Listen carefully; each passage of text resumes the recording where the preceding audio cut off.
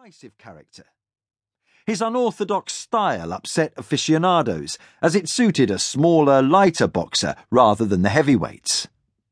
What's more, whereas his rivals tended to let their managers or promoters do the talking, Ali took charge of the microphone himself, speaking with a hubris that left it impossible not to be drawn to him.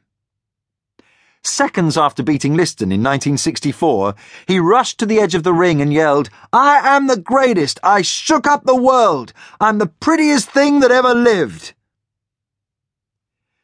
While he won many over with his zingers and rhymes during the pre-bout hype, calls of arrogance were never too far away. Not that he shied away from controversy. Only days after claiming the world title, he confirmed rumours that he had converted and joined the Nation of Islam, a religious group calling for the extreme policy of black development separate from white society. Its members included the black rights minister Malcolm X. Not long afterwards, on the guidance of his mentor Elijah Muhammad, he changed from his slave name of Clay to Muhammad Ali, meaning one who is worthy of praise. The media seemed reluctant to call him by his new Muslim name, choosing to refer to Ali as Champ instead. Indeed, when Ernie Terrell, a challenger for the world crown, kept calling him Clay before a fight, Ali grew incensed. The 15-round destruction he rained down on Terrell, punctuated by screams of "What's my name?" drew comparisons to torture.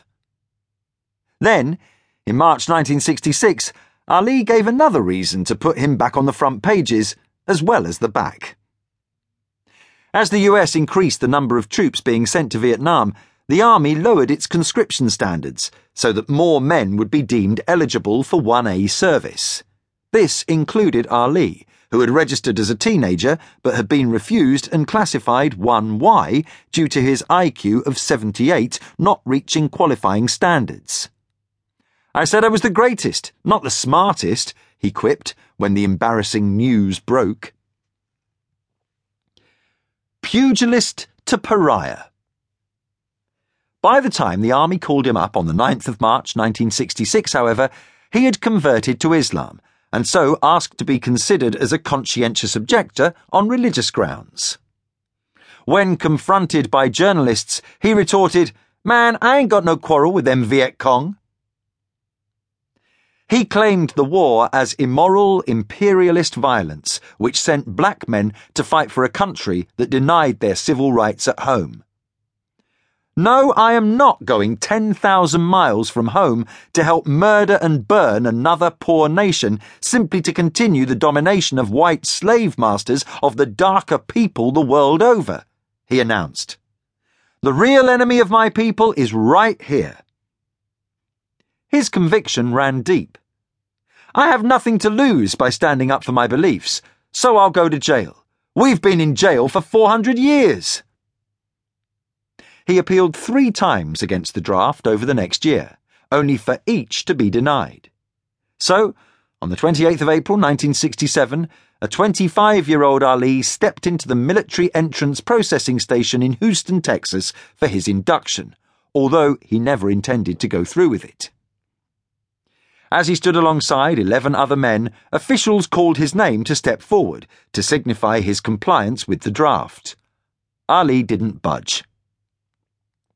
After being warned that he faced 5 years in prison and a fine of $10,000, they called his name a second time, and again he didn't move.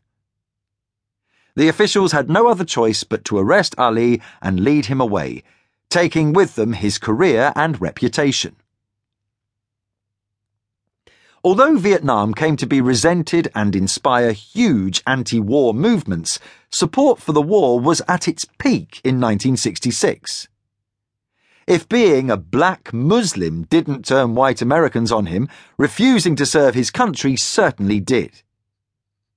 On the same day as his aborted induction, the boxing authorities stripped him of the heavyweight title and suspended his license, preventing Ali from boxing in the country at his physical prime. The great stand-up comedian George Carlin later put it best when he joked, "Ali thought it over and said,